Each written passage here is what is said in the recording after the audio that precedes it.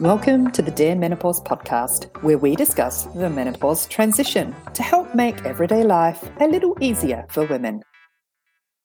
Hey, I'm Sonia Lovell and I am your host. Today, we will be chatting with Dr. Fiona Lee. Fiona is completing her PhD in Management of Postmenopausal Vaginal Symptoms with the Grace team at UNSW in Sydney. Don't get freaked out though. This is a really, really cool conversation. Fiona is young. She is funny, she is whip smart, and her research is fascinating. You're going to learn so much from this chat with Fiona. Enjoy! Hey Fiona, welcome to Dear Menopause. Thanks so much for having me today, Sonia. Really excited to be here.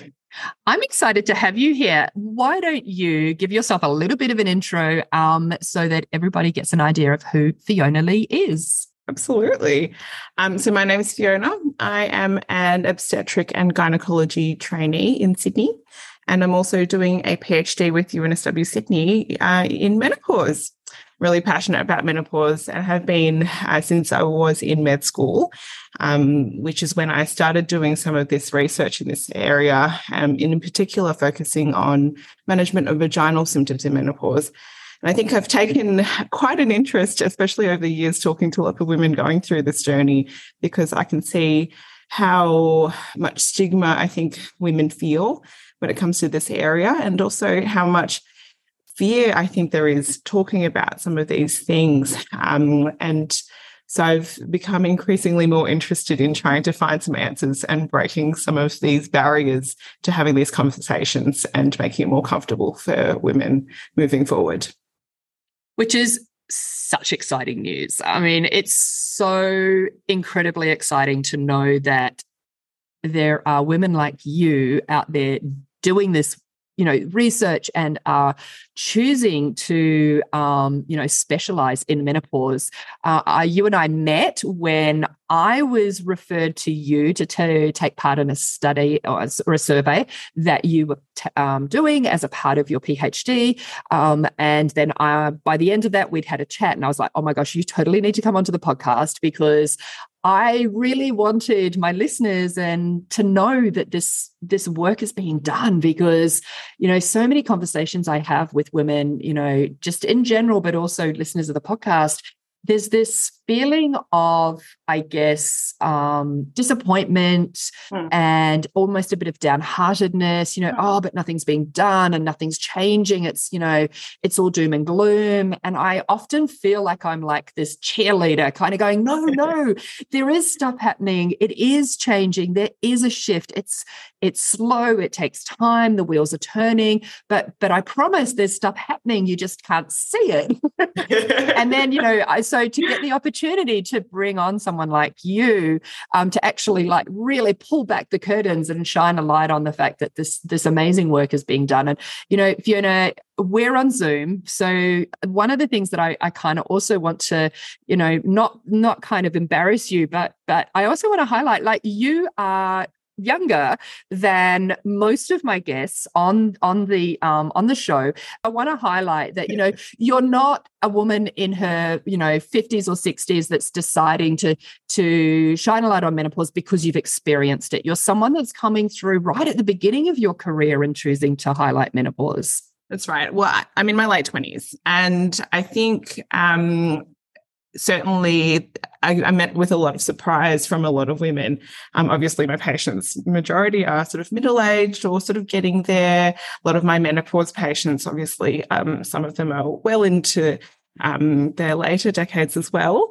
And I think some women do initially feel that sort of tension of like, oh, but you're so young. How can you understand what I'm going through? But I think the most important thing, particularly coming as a medical practitioner or as a doctor, any sort of health practitioner, is that, we do a lot of this stuff and I'd hope we're trying to be open-minded and we're trying to understand the experience of our patients. And I think it's that knowledge and trying to work with our patients in providing that care and understanding that suits whatever our patient is coming with. That's actually probably the most important thing. Not even just, to bring a bit of personal experience probably does change some of how we perceive that and how we interact with our patients. But so much of what I understand is actually just from what my patients tell me, from the experiences that they're sharing with me. And that is so invaluable to how I practice as a doctor. So I think that's where a lot of that comes from as well. Yeah. Yeah. And that's awesome, because you're so right. We can't rely on only finding doctors to support women that have experienced menopause. It would be a little bit like only finding a doctor to support you that had experienced cancer. That literally can't happen, so Right. yeah. And unfortunately, we talk about this often on the podcast. We do have this global education gap when it does come to menopause and our GPs, and many GPs in practice out in the public, in the more kind of your neighborhood clinics, are tend to be the older kind of, maybe they've been through, I don't know a lot about the career of doctors, but they've probably been through their phases working in the hospitals, and then they've, perhaps had families, and then they've settled down into that kind of GP practice mode. Is that kind of how it tends to work? Yeah. So you're not necessarily coming across the doctors your age.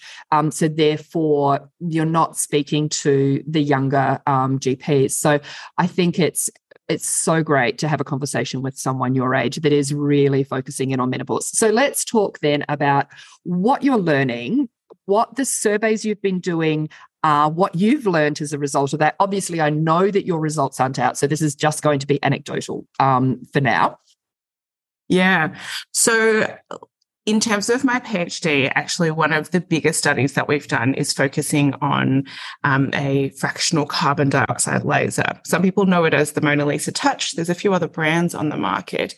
And so we've actually performed one of the world's first largest randomized trials, where the women who have very kindly dedicated their time and efforts to our study weren't told what group they were in, so whether they were receiving the laser active treatment or a placebo inactive treatment. And then we went through a trial that went for a year with a standard course of the laser, which is usually 3 treatments a month apart. And then we followed them up and tried to figure out how it impacted their vaginal symptoms of menopause. And I think there was so much hope around this treatment.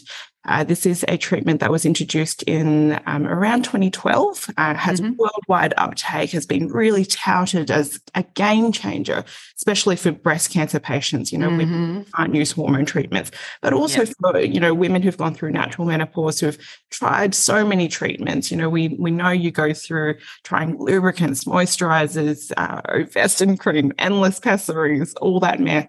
All that kind of stuff. So I think laser was, it was pretty hopeful that this would be a miracle treatment. But I think one of the red flags as investigators, or sort of even as doctors and clinicians, that we felt was, sometimes things can sound too good to be true. And unfortunately, that is what our results have shown. So this is the sort of the strongest design of a study that we could possibly have, where we try and take as much bias out of the study as possible. We found that the laser group and the placebo group had basically the same results. So the outcome was that there was no difference between the two groups.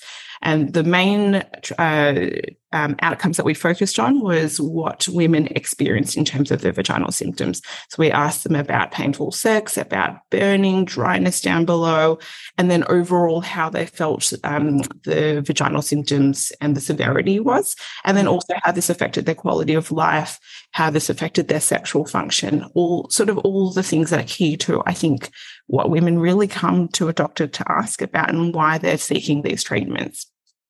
So that's really sort of the crux and the underlying part of this study of my PhD to begin with.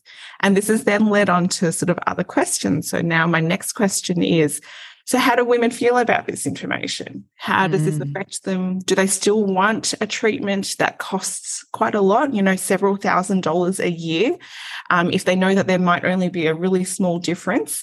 And then what is the cost that they're willing to pay? And what kind of features about a treatment or characteristics and things about a treatment do they want? what's important to women. And hopefully by answering all of these questions and exploring this, I'm hoping that this information will help women, but also help to educate, like we said, other medical practitioners whose specialty isn't menopause. We can't have everyone specialize in menopause. We need somebody. But hopefully some of this information will empower all the clinicians involved in women's health to be able to help women to, travel through this journey and have the best evidence-based information to make decisions about their care. Yeah, fantastic. And even if it's just enough to have a clinician ask the question before the patient asks the question to prompt it, because I know from my personal experience, and, you and I have talked about this, and I've talked about this on the podcast before with my dermatologist, and when I had her on and we talked, and just with other random guests, Sandy Davis, who was on from Happy Paws. For me, and I know that other women experience this as well, it was a really difficult conversation to have with my GP. It's a very intimate part of your body, and it's a little bit embarrassing to kind of go in and say, hey, I've got this issue with my vagina.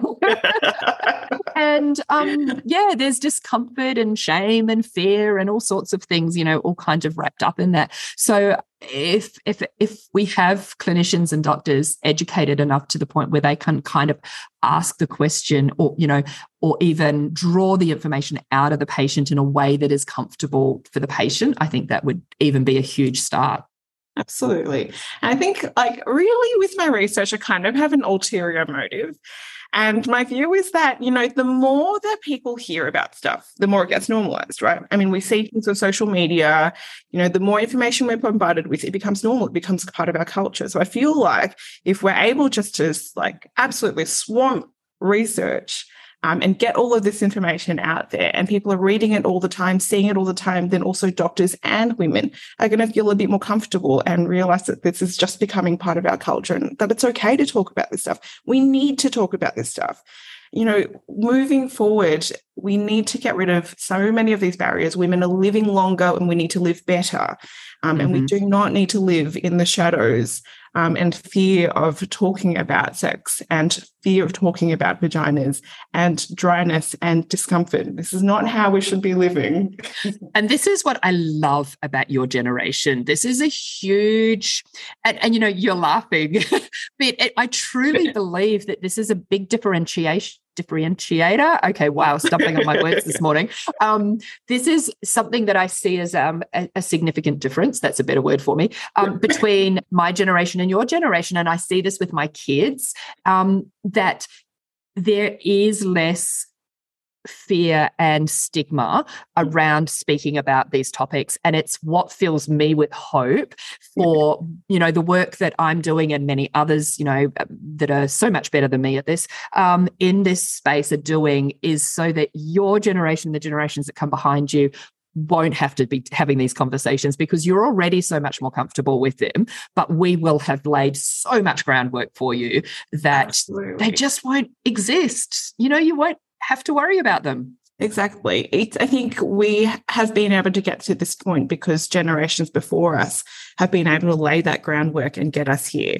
It's undeniable. We wouldn't have been here had it not been generations before us who tried to break some of these barriers, and women like you, pioneering this stuff. We need to have that courage to speak about it, and in order to change that culture. And hopefully, I hope that I'll be able to pass on, and hopefully generations after me won't even be having this conversation anymore. No, exactly. It won't even be a conversation. It'll just be so ingrained as, a part of a woman's experience as part of society's experience. It's just life. Yeah, exactly. So I was going to ask you, I think we've just randomly touched on that anyway, what your hopes are as somebody that is embedded in the research side of medicine and, women's health, your hopes for, what women can expect to experience in the future when it comes to menopause care. Yeah, I think it's a great question because I think even if you look at the last 5 to 10 years, even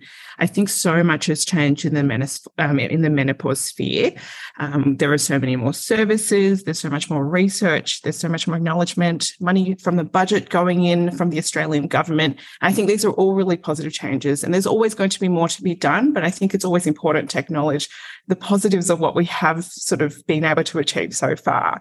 I think this leads me to hope that all these women I've spoken to over my very short career so far, who've told me about their fears and these difficult experiences they've had, and often, scarring conversations they've had, where they have asked and brought it up, had to work up that courage for weeks leading up to seeing their GP, gynecologist, nurse, whoever it is they've seen, and then been a bit shut down or made to feel a bit silly or ridiculous. Yeah. And I think I'm really hopeful that, again, as this conversation changes, women will feel like they're being received with, informed clinicians, people who are welcoming this conversation, but also that hopefully that clinicians will also start to feel a bit more comfortable knowing that they are equipped with the skills to be able to have this conversation, that they have the information to give.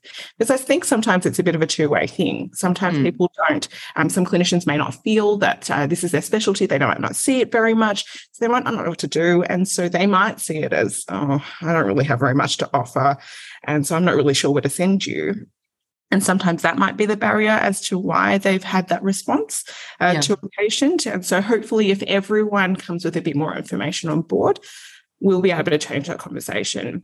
I think what we're seeing as well, lots more research. So I'm really hoping that there'll be a lot more evidence and also a lot more research into new innovations. So I'm hoping that there'll be more treatments coming out in the future. And so whether that be safer hormones or sort of different medications or changing the criteria and understanding more about who can have hormones and how we can keep it safe, which is already changing rapidly if you look at the last 20 years, right? Well, even if we look at, I was just going to say, we've had the announcement recently of the FDA approving the first new drug to come out, I think that I'm aware of. That's, and I can't pronounce the name of it, but it's the new drug that is not hormone dependent for treating hot flushes. So this is a huge win for women like myself that were unable to take any of the hormone therapies.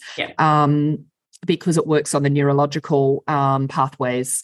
And it's just been passed by the FDA in the States. So obviously, we have to go through our own process here in Australia. But, it's a technological win, I guess, in that respect. And that, that's exciting. That's the new technology that's coming out. That's a new treatment that's going to be available. That within itself is a win. And yes, like you say, even in the last 20 years, MHT, HRT, everybody refers to it differently. In Australia, we do call it MHT, but, that has been dramatically overhauled in the last 20 years. Thank goodness. Yeah, all those attitudes. And as more information comes out, we feel more comfortable about where the limitations are and how to use it safely. So all of those attitudes are changing. And I think, new innovations, like you said, I think, things like laser and, there are other things like we spoke about, things like the O shot and other technologies, other things that people are coming up with. I welcome all those sort of new ideas and innovations because I think it opens the potential for new treatment and new options for women. And I think that's fantastic. The most important thing, though, being that we get good evidence before we disseminate, before we potentially cause harm. And so I think that's my only caveat, that we make sure that research continues in this area to make sure that we are, providing good treatments, that we're not causing harm to women particularly on a large scale. And we're not taking advantage of women in a really tricky time when, you really feel very vulnerable with these symptoms, especially if you're still not feeling comfortable and they're not sitting well with you. And you're finding it hard to find a conversation and start the conversation with somebody. So I think that's really important. Yeah. And I feel very much like we're on a little bit of an edge at the moment where there is the potential for that being taken advantage of is, almost a little bit of dangerous territory. The conversation has been cracked wide open. Yeah. There is obviously a lot more women now seeking support and treatments and more curious and open to options. But that does often open the door for the people that perhaps aren't as evidence-based or, are a little bit less scrupulous to present opportunities that can cause harm and aren't as ethical. Yeah. And we just, as consumers, have to learn to be, very conscious and educated about what choices we make. Yeah, exactly. And it's hard. There's so much information out there. Yeah. So much. And even as somebody who comes from a medical background, sometimes I can have a lot of trouble sifting through what is good evidence and what seems a little bit dodgy. And what's just good marketing. Yeah, that's right. Exactly. And so much of it is. A lot of it is good marketing. And so it then comes down to having to really understand and break down the nuances behind how a study has been performed, where they're getting the statistics, where they're getting that research. And I think that's then where a doctor can be really helpful, because with our training, part of it is about translating that information into something that can be easily understood and where the important messages can be communicated to our patients. And so that is where speaking to your healthcare practitioner, but also as a researcher, making that information easier to access for our consumers is going to be really important. And so I think that's really key. I see myself having a really important role in that area as well. Yeah, and I think that's great that you are, as a researcher and your research community, are recognising that. It's a conversation I was actually having with someone yesterday. We were having this conversation about how we recognised that we are privileged in many ways because we're medically literate, educated women that can decipher all the information in front of us to make good choices. And we also live in a city where we have opportunities to, shop for good doctors. If you're in a minority, if you're not from an English-speaking background, if you live regionally or remotely, all of those things just become harder and harder for you, particularly in Australia, obviously. Absolutely. Yeah, definitely. Yeah.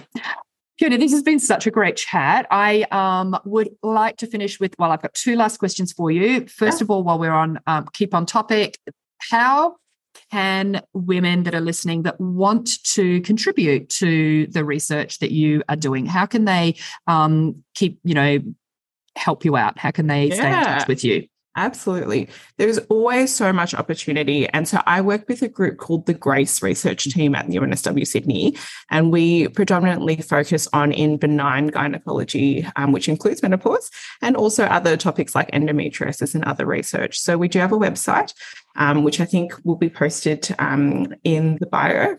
So if you in the show notes, GRACE, if you look up UNSW GRACE, we have a lot of information there. And you can always reach out to graceresearch@unsw.edu.au. That's our email. And if you want to contribute to any of our research, or if you're interested in hearing about any of our research studies, reach out. We're more than happy to provide any sort of direction as well, any advice about any of the studies we've sort of performed in the past. So we love sharing our research. We are a super passionate group made up of a lot of leading clinicians in this area. So it's a really great group to be part of. Awesome. I love your passion when you speak about the group that you're involved in. That's fantastic. I will link the website, your email address, all through in the show notes. The other thing that we'll mention is that the results of the survey around the Mona Lisa Touch will be available at the closer to the end of 2023. We're recording this kind of about mid-year.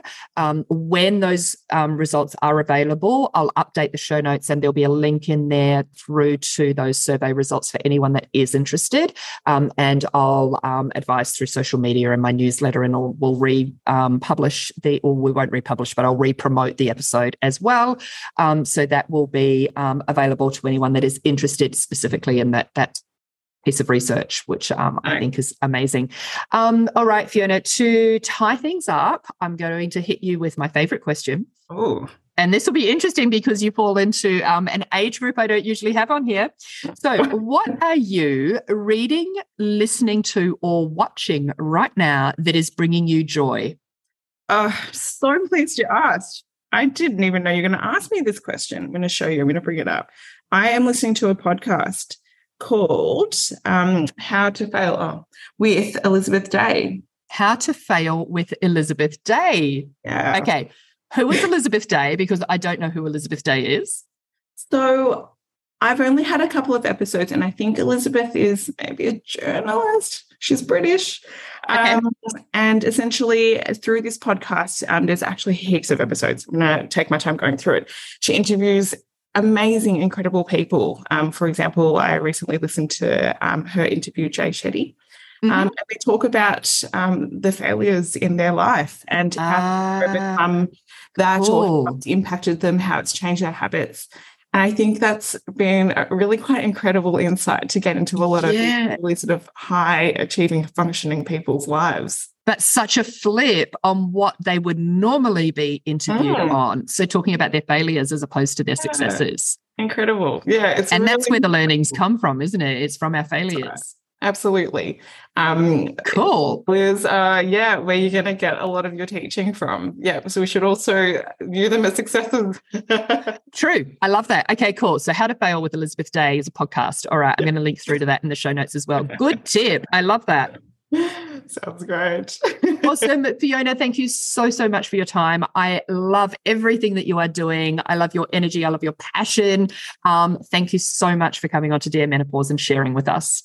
Thanks so much for having me, Sonia. And I love what we're doing here, getting this conversation out. I love contributing to this area, and I really hope we'll be able to break some of these barriers. Thank you for listening today. I am so grateful to have these conversations with incredible women and experts. And I'm grateful that you chose to hit play on this episode of Dear Menopause. If you have a minute of time today, please leave a rating or a review. I would love to hear from you because you are my biggest driver for doing this work. If this chat went way too fast for you and you want more, head over to stellarwomen.com.au/podcast for the show notes. And while you're there, take my midlife quiz to see why it feels like midlife is messing with your head.